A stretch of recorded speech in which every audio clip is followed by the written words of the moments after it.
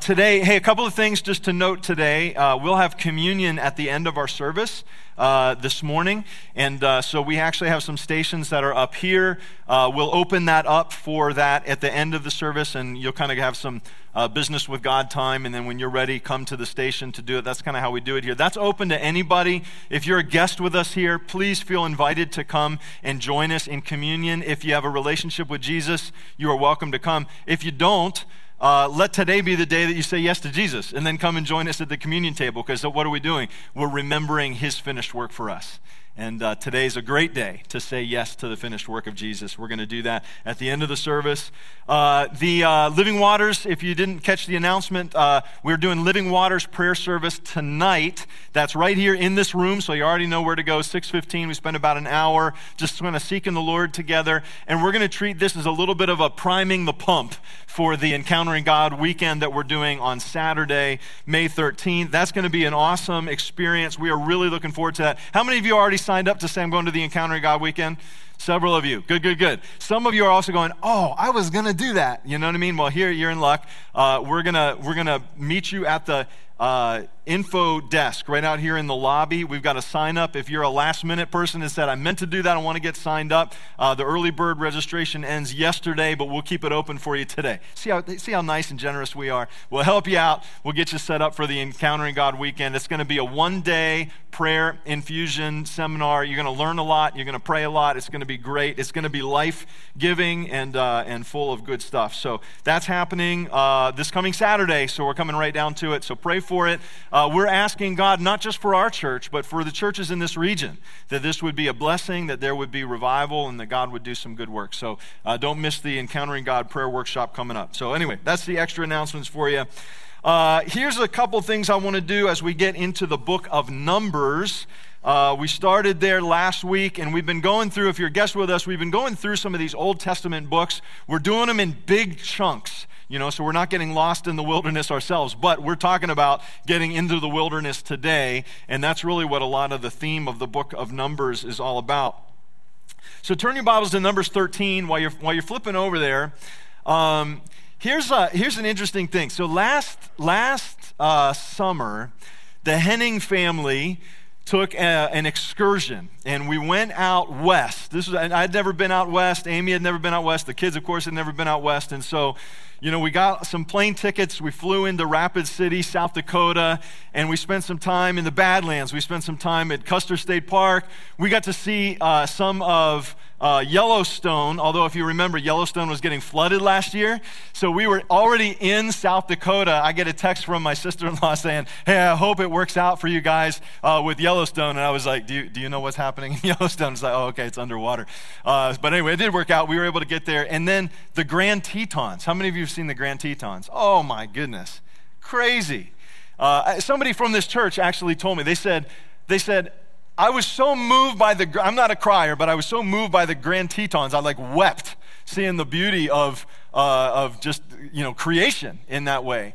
And so we got to experience some incredible things while we were there. It was a wonderful trip. And the thing that I came away with was the ruggedness of the places that we saw and the beauty of the places that we saw. There was this kind of tension, holding in tension, something that can be so rugged and yet so beautiful at the same time. So our favorite place that we went, we loved all of the spots that we stopped, but our favorite place was the Badlands. How many of you have been to the Badlands in South Dakota? I mean, wow, it's just an otherworldly kind of experience. It was just kind of crazy. I brought a couple pictures just in case you haven't seen it before, but this is you talk about rugged beauty. I mean, this is one of the sunsets over the rock formations and stuff like that. Next picture here, this is a little bit of a panorama that I kind of liked. I mean, how do you even put into words the beauty of this? The picture doesn't even do it justice, but to stand there and to see this expanse, it was incredible. In fact, I remember saying to some of our family, if you can't talk to God here, I don't think you can talk to God anywhere. It was just so evident, the beauty of what he has created. And then this last picture I sort of like next to last picture I like because there was some stormy clouds overhead. And so this idea of the ruggedness of this place really stood out. But man, it is beautiful, but you would not want to get lost out there. You know what I mean? You would not want to try to live out there on your own because the ruggedness of that was not terribly hospitable. In fact, the people that lived in that area that we talked to, we stayed at this ranch that kind of opened up some rooms for people and everything. And those people were awesome, but they were tough. I mean, they were rugged, tough people. The guy who lent it was like, hey, here's my jar of rattlesnake rattles from the rattlesnakes that I had to keep away from my cattle and stuff. I'm like, that guy's tough. I mean, guy's not messing around. This was talk about beauty and toughness at the same time. This was the guy that greeted us, the next little picture here, when we came up there. This was a little cow that was like a puppy. He just kind of ran around from person to person. He was like a big puppy, running around, and he was so cute. Here, I'm talking to one of the kids that lives there at the ranch, and I said, tell me about this cow. And he goes, oh, one of the neighbors kind of dropped him off because he's got this funky eye, and so he's telling me about this cow that they take care of. They give him bottles and all that kind of stuff. He said, oh, that's really cute. I said, so what are the plans for the cow? And the kid, he's like 13, he goes, well, he's like, I can't remember if he's a boy or girl, actually. If he's a boy, we'll eat him. And if it's a girl, yeah, we'll probably still eat it. So anyway, like there's a certain ruggedness when it's sort of like when you casually talk about eating your pets, it's just kind of like, this is just kind of a rough existence, in some ways, but very beautiful. So here's what I want to ask you to kind of challenge, to think about here in the beginning. A nice place to visit, but a tough place to live, okay? When you think about the wilderness, today I want to challenge you to think about not only the ruggedness and the difficulty of the wilderness, but also the beauty of what God does when he takes us through the difficult seasons of life. That's kind of the message for today. We're going to start in Numbers 13. Numbers is all about kind of the wilderness experience with God's people. At this point, they're at the desert of Paran, and this is where they're on the way to the promised land, and Moses has sent out spies into the land. You remember the story? And so they go and they kind of check it out, and they come back with this mixed report. There's a couple of the people that are like, it's good, let's go forward, the land is awesome, and we can take it, let's go. But the majority are like, the land is awesome, but it is incredibly formidable, and we don't want to go. Like, this would be a huge mistake for us to go. And so it's a huge kind of crisis of faith for the people of God as they're thinking about this wilderness experience. So that's kind of the context for the passage that we're going to read today in Numbers 13. So let's just read these handful of verses together, and then we're going to get into this question really of like, what happens in the wilderness? And I think that there's a couple pieces that will be very helpful for us as well. So Numbers 13, 26 and following. The spies. They came back to Moses and Aaron and the whole Israelite community at Kadesh in the desert of Paran. There they reported to them and to the whole assembly and showed them the fruit of the land. They gave Moses this account. We went into the land to which you sent us, and it does flow with milk and honey. Here is its fruit. But the people who live there are powerful, and the cities are fortified and very large. We even saw descendants of Anak there. The Amalekites live in the Negev. The Hittites, Jebusites, and Amorites live in the hill country, and the Canaanites live near the sea along the Jordan. Verse 30 says, Then Caleb silenced the people before Moses and said, we should go up and take possession of the land, for we can certainly do it. But the men who had gone up with him said, we can't attack those people. They are stronger than we are. And they spread among the Israelites a bad report about the land they had explored. They said, the land we explored devours those living in it. All the people we saw there are of great size. We saw the Nephilim there. The descendants of Anak come from the Nephilim. And we seemed like grasshoppers in our own eyes. And we looked the same to them. That's the end of their report. May God add blessing to the reading of his word this morning. Today we're going to talk a little bit about this idea going through the wilderness, and that's what the book of Numbers is really all about. The Hebrew translation of the book of Numbers was called the Bamidbar, which actually means into the wilderness. So the people of God, they're out of slavery. That's what happened in Exodus. They've received the law and the ability to worship and approach a holy God. That's what Leviticus was all about. Now, Numbers is their journey into the wilderness.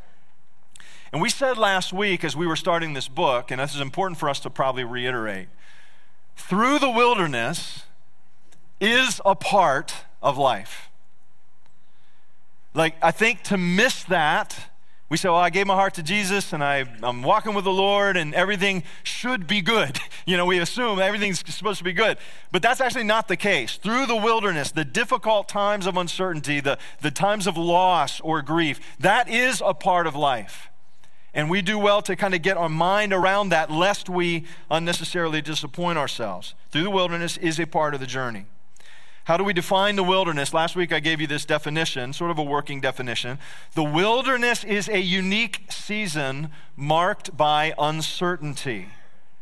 It is the solitary place where character is revealed and intimacy with God is developed. The wilderness is a unique season marked by uncertainty. That's kind of the critical piece. How long is this going to last? How are we going to get the things that we need? When are we going to get to where we're going? This is all questions of uncertainty. We ask these questions all the time. We're working through a relational strain. How are we going to fix this? It's uncertainty. You get a health diagnosis or scare that you didn't ask for and you didn't want. What is that? It's uncertainty. What's the outcome going to be? Uncertainty. How's God going to lead through this? It's uncertainty. So all of this is part of the journey. Wilderness is a unique season marked by uncertainty. What does it do? It is a solitary place where character is revealed and where intimacy with God is developed. So here's sort of the overview, book of Numbers, again, just to kind of give you the sort of context. There's sort of three parts to the book. Mount Sinai, people of God, they take a census. They're arranged with God in the center. They sort of figure out how the camp's going to go. They go through more purity laws and different things like that, and they begin to travel, and then immediately they start to wrestle with complaining, uncertainty. Because now the questions come that they don't have the answers to, and so they're wrestling with it, and they begin to complain in the heart stuff. Again, what happens? Character begins to get revealed.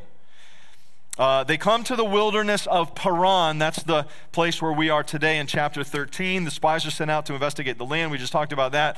The response from the people, though two of them are like faith-filled, and they were like, let's do it. Let's go. God called us. The land is great. We're going to go in.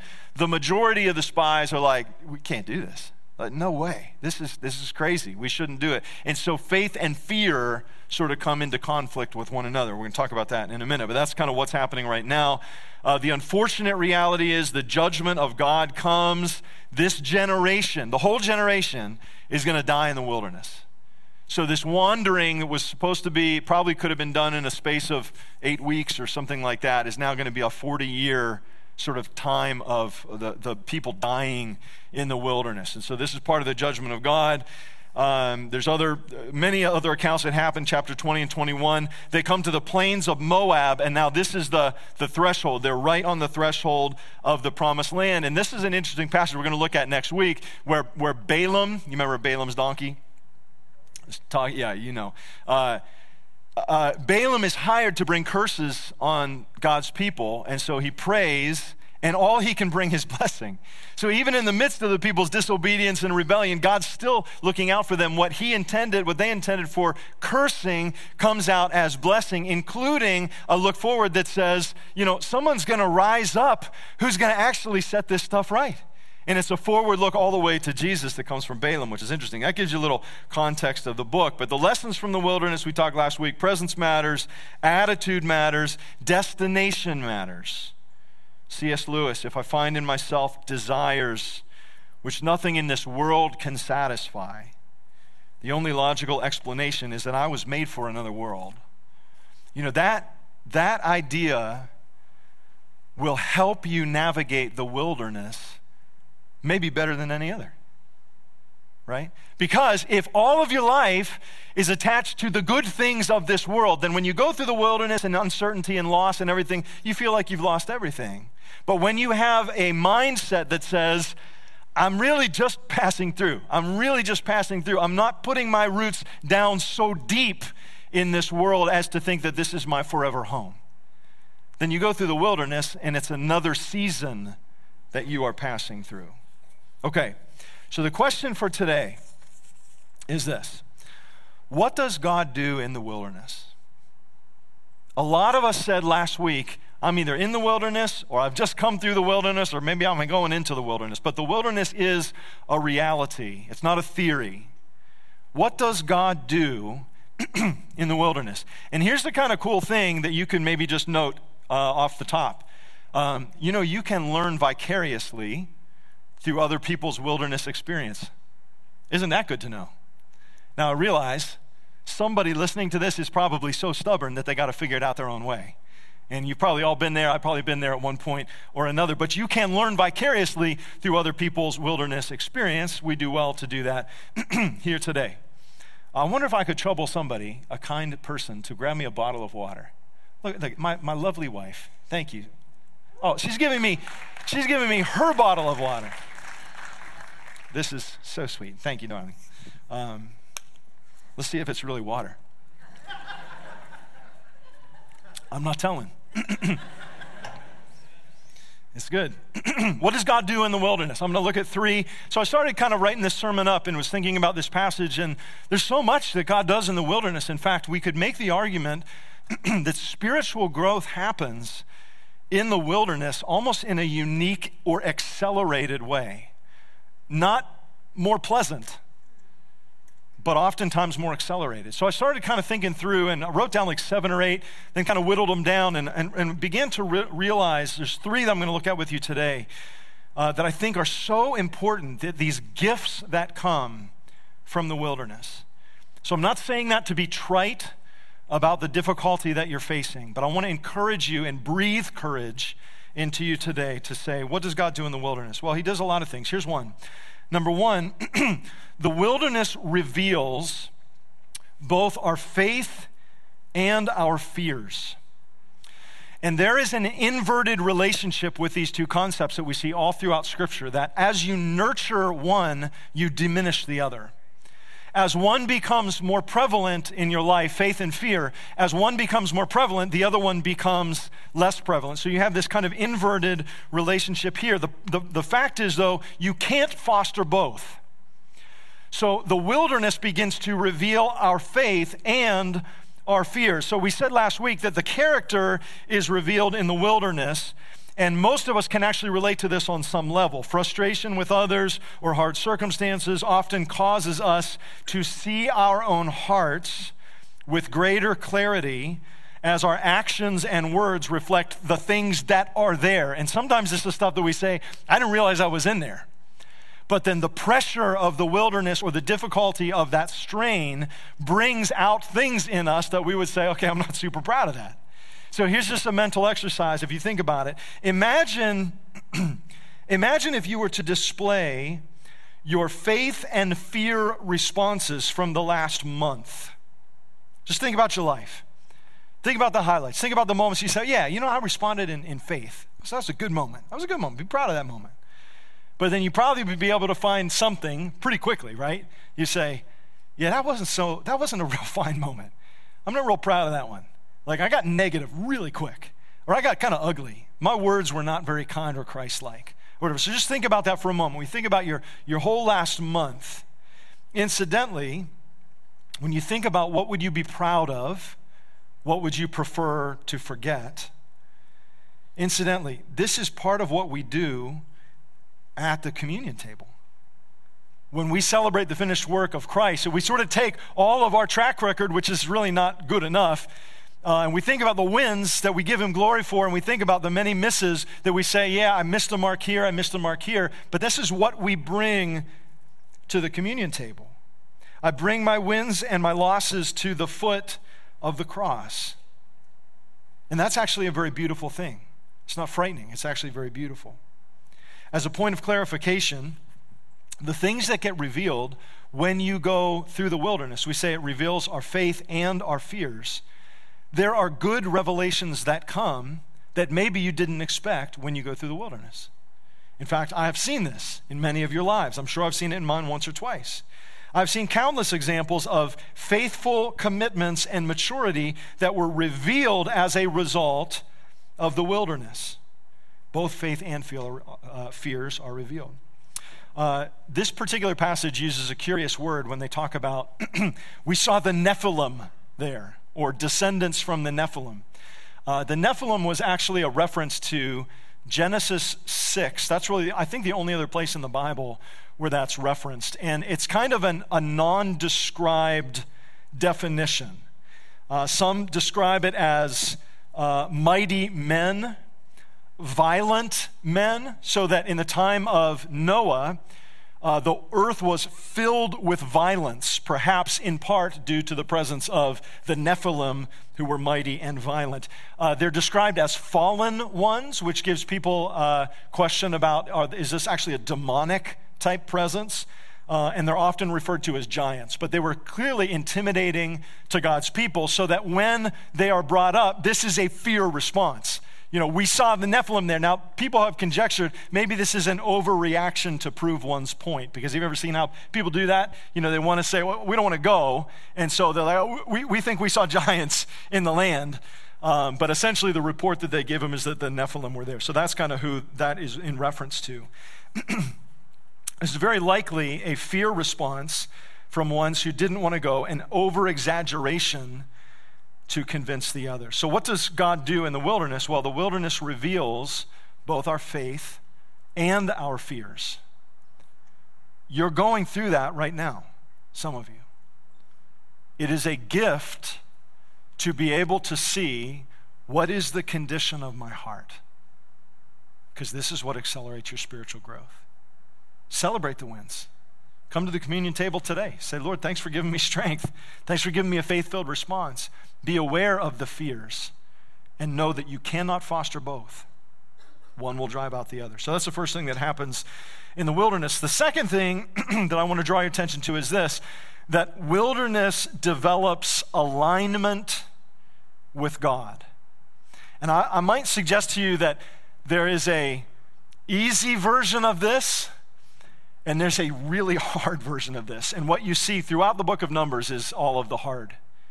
You see an alignment with the heart of God that comes through the deep experience of pain and stubbornness and brokenness. If you read through Numbers 14, the subsequent chapter, you see that the story continues to unfold with a heightened sense of drama and disappointment. And the sad thing is, you read it, your heart gets heavy, because it feels like it just goes from bad to worse. And what you'll see is a complete misalignment revealed through the wilderness. Here's what you see. Verse 4, the people of God actually say, we need to pick another leader. We don't like what this one's doing. We don't like where this is going. We need a new leader. And this struck me. I don't know why. I've heard this a lot of times. I've read this a lot of times. But it struck me with a real depth as I was studying this. We want to go back to Egypt. Now, maybe this is on my mind because we've been preaching through what happened in Egypt, and I'm a little bit more cognizant of the revelation of the power of God over the superpower in the world at that time. The ongoing revelation of what God was capable of doing, and in his mercy, hearing the heart of his people as they cry out to him and say, I've got your back. I'm El Roi, God who sees you. I'm going to get you out of this. And he does. And then everything that happens at the Red Sea, and the drowning of Pharaoh's army, and then the provision of water, and the provision of manna, even while people are complaining. The provision of quail. We need meat. Like, well, here's a flock of birds. You know, and in light of all of the redemptive work of God, to say, we want to go back to slavery. And that's what they said. There's a weight of that. And maybe the weight is because we see that own stupid stubbornness in our own hearts. Why do we want to go back when God's calling us forward? Because faith and fear don't coexist. So fear gets a hold of them. We see a total misalignment with God. They want to choose another leader. They want to go back to Egypt. God is so upset with them in their lack of fidelity that he says to Moses, I'm just going to wipe them out and start over. And Moses intercedes for him. that was a moment of leadership, I suspect, for Moses, because he had trouble with these people. He was frustrated with them. The word comes to him, hey, I'm going to wipe them out. He was probably like,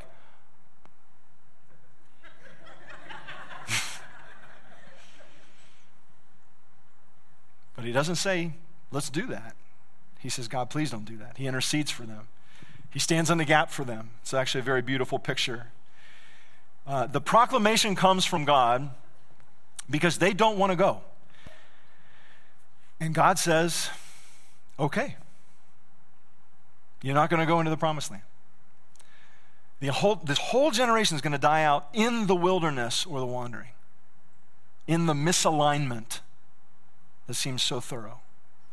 Now, you think like that's bad enough. It actually gets worse. If it could get worse, the story gets worse. The Israelites, when they hear the proclamation, they say, well, no, we don't want that. We'll go to the promised land now. And Moses actually says this. This is in verse 39 to 45 of Numbers 14.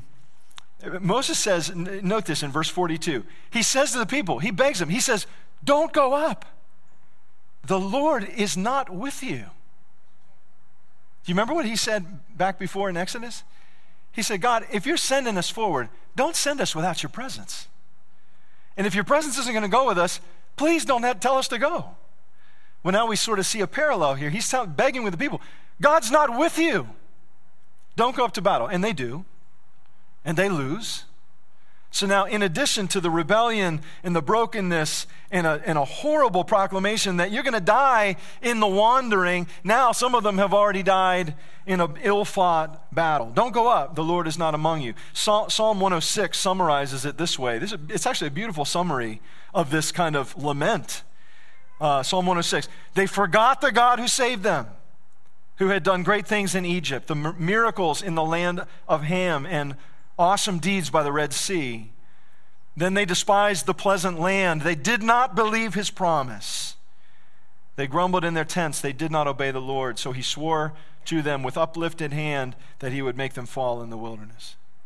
Man, this is the hard way of finding alignment with the heart of God. It's not the only way, which is actually really good news. And as I said before, it's kind of nice to know you can learn vicariously through other people's stupid choices. Now, here's the thing, and this is an important one, because if you're in the wilderness, you got to wrestle with this question. We need discernment when we wrestle with this big wilderness question. Am I in the wilderness as a result of my choices or God's leading? Because we actually see scriptural evidence of both. The reason it's nice to know you can learn vicariously is because, if you are in the wilderness as a result of dumb choices, we've probably all been at that place. We say like, why is my life not going well? Why do I continue to have this hardship? And then maybe through some discernment or understanding or maybe even accountability from somebody else to tap you on the shoulder and say, hey bro, can we look at this together?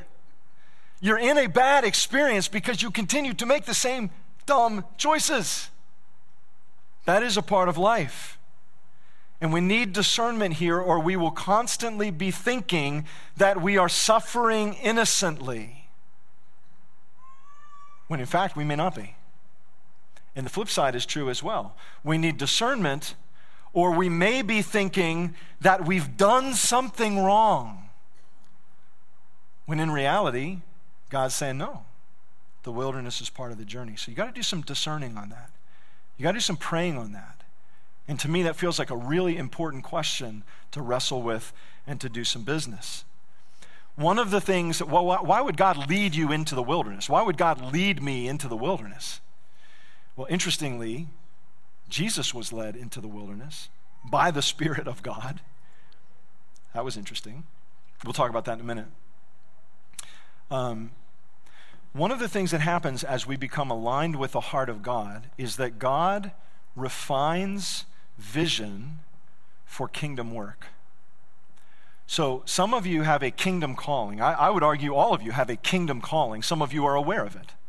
You're aware of a kingdom calling. God is beginning to breathe vision on you for something that he has uniquely crafted or gifted you to do. And you just start to step into that, and it's purposeful, and it's actually sort of exciting when you go, whoa, I think God is calling me to this thing. That's kingdom vision. Now, here's a quote from Oswald Chambers that I love. He says, God gives us the vision, and then he takes us down into the valley, that's his way of saying into the wilderness, to batter us into the shape of the vision. And it is in the valley that so many of us faint and give way. Every vision will be made real if we have patience. Think of the enormous leisure of God. He is never in a hurry. We are always in such a frantic hurry, but in light of the glory of the vision, we go forth to do things, but the vision is not real in us yet. God has to take us into the valley and to put us through the fires and the floods, to batter us into shape until we get to the place where he can trust us with a veritable reality. Ever since we had the vision, God has been at work getting us into the shape of the ideal, and over again we escape from his hand and try to batter ourselves into our own shape. What does God do? He takes us through the wilderness seasons to get us in line with his heart. It's not always to correct your disobedience, but it's still hard. It's still painful. So what's the payoff? Here's the third one we'll talk about, and then we'll do some communion.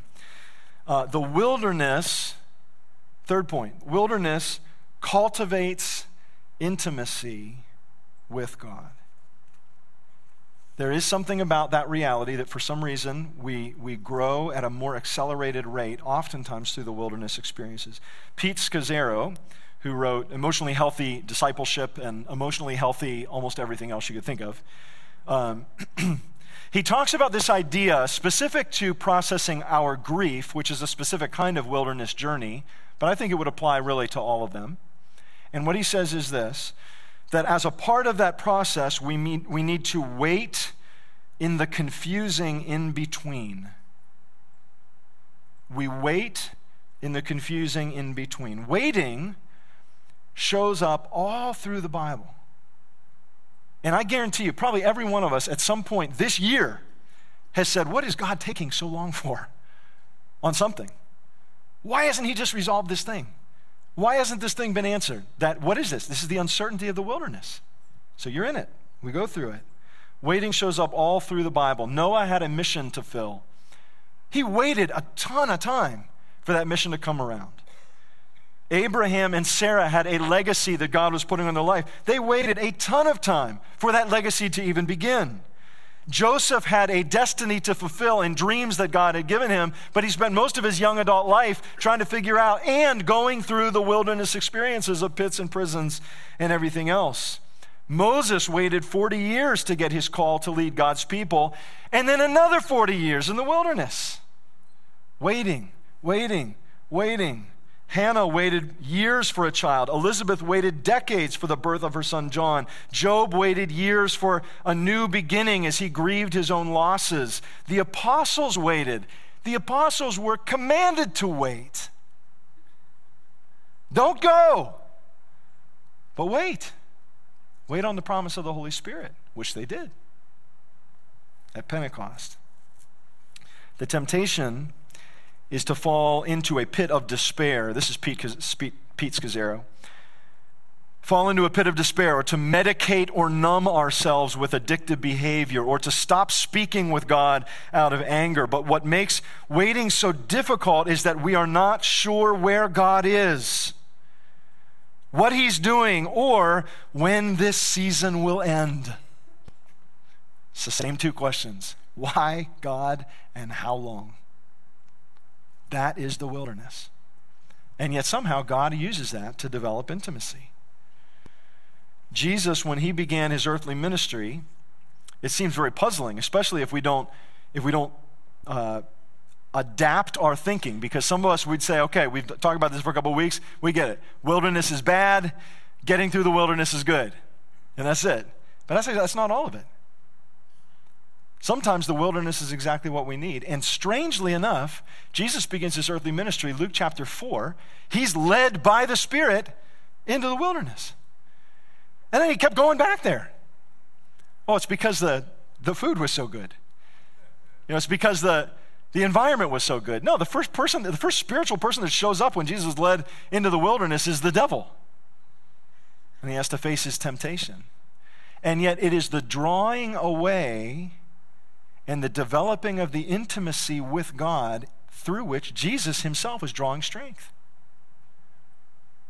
The wilderness is an opportunity for you to draw strength by cultivating intimacy with God. There's a lot more I could say about that, but I want to get us to the point. And the point is this. We wrestle with our seasons in the wilderness. Some of you are in the middle of that right now. But we don't lose hope. The wilderness is part of the journey, but it's not the final chapter. And even as we're going through it, I'm not trying to put a smiley face on. I'm not trying to be trite about your pain. I'm asking you to dig in for just a little bit and say, God, are you teaching me something in the midst of this? Are you revealing something of faith and fear in my own heart and spirit? Am I allowing something to dominate my decision, my attitude, my responses that you want to change? Are you developing an alignment in my own heart with your heart? In that stripping away that feels so painful? Is it possible that even those things, I love Romans 8, because Romans 8:26, it says, sometimes we're so overwhelmed, we don't even know how to pray. We don't even know how to put words to it. And some of your wilderness experience feels like that. I'm so messed up, I don't even know how to pray right now. And in those moments, here's the promise, the Holy Spirit prays for you with words and groans that words cannot express.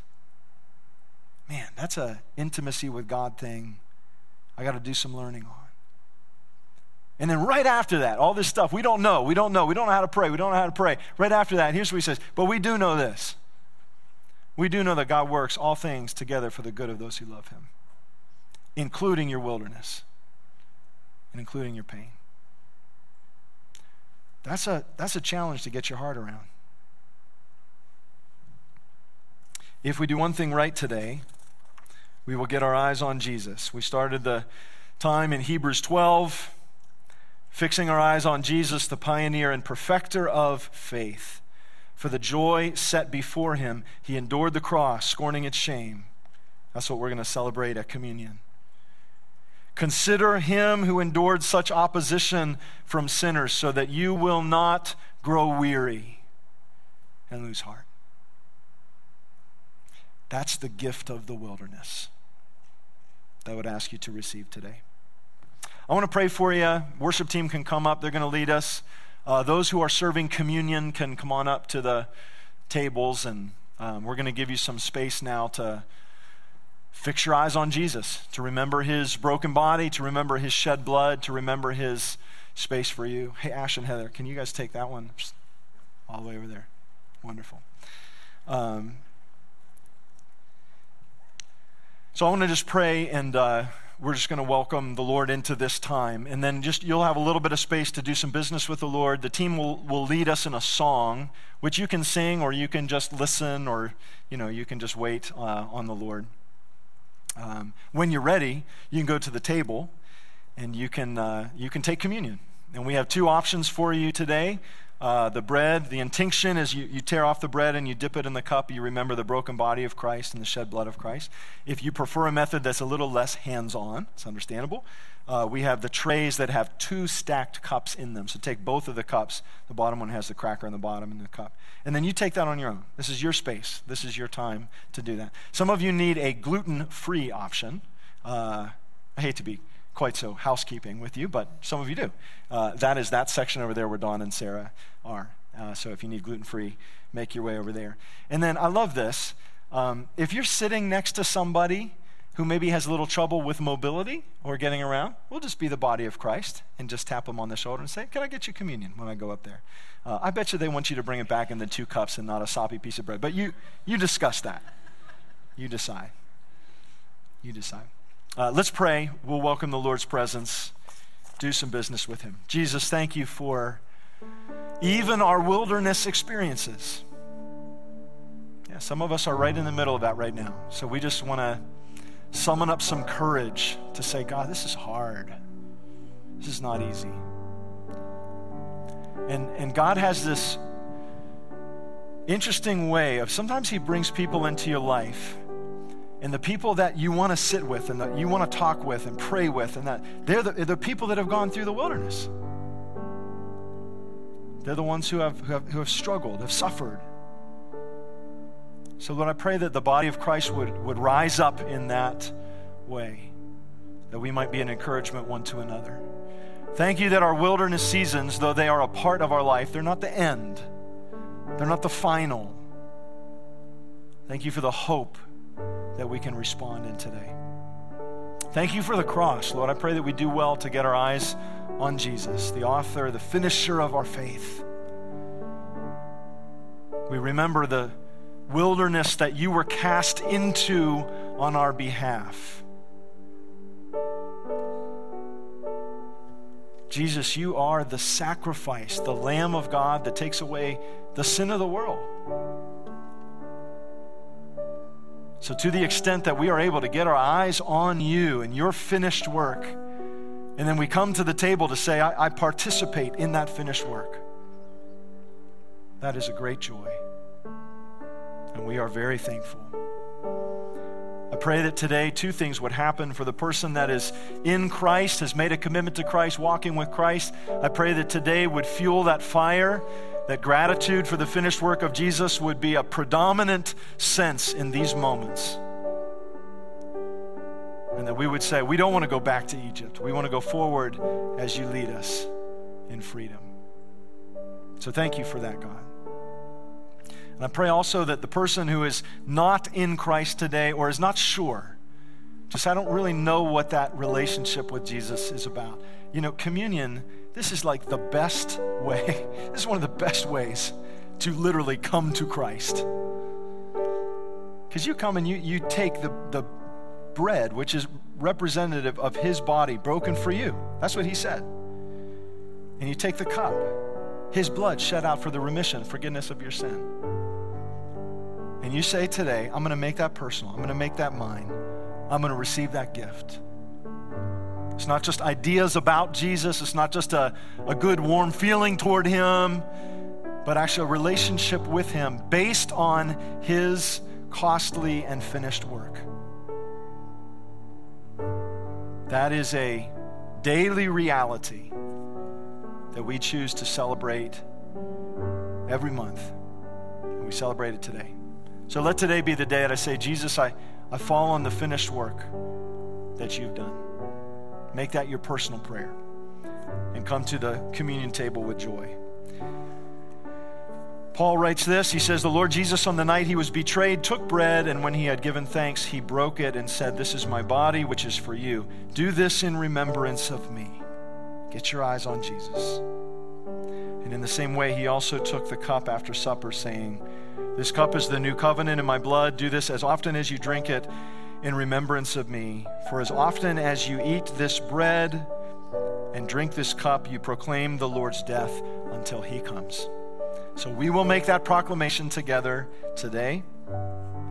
When you are ready, after you've had some time to pray and do business with the Lord, respond as he calls you to. You can make your way to one of the stations, take the communion elements as we've instructed earlier. This is your time.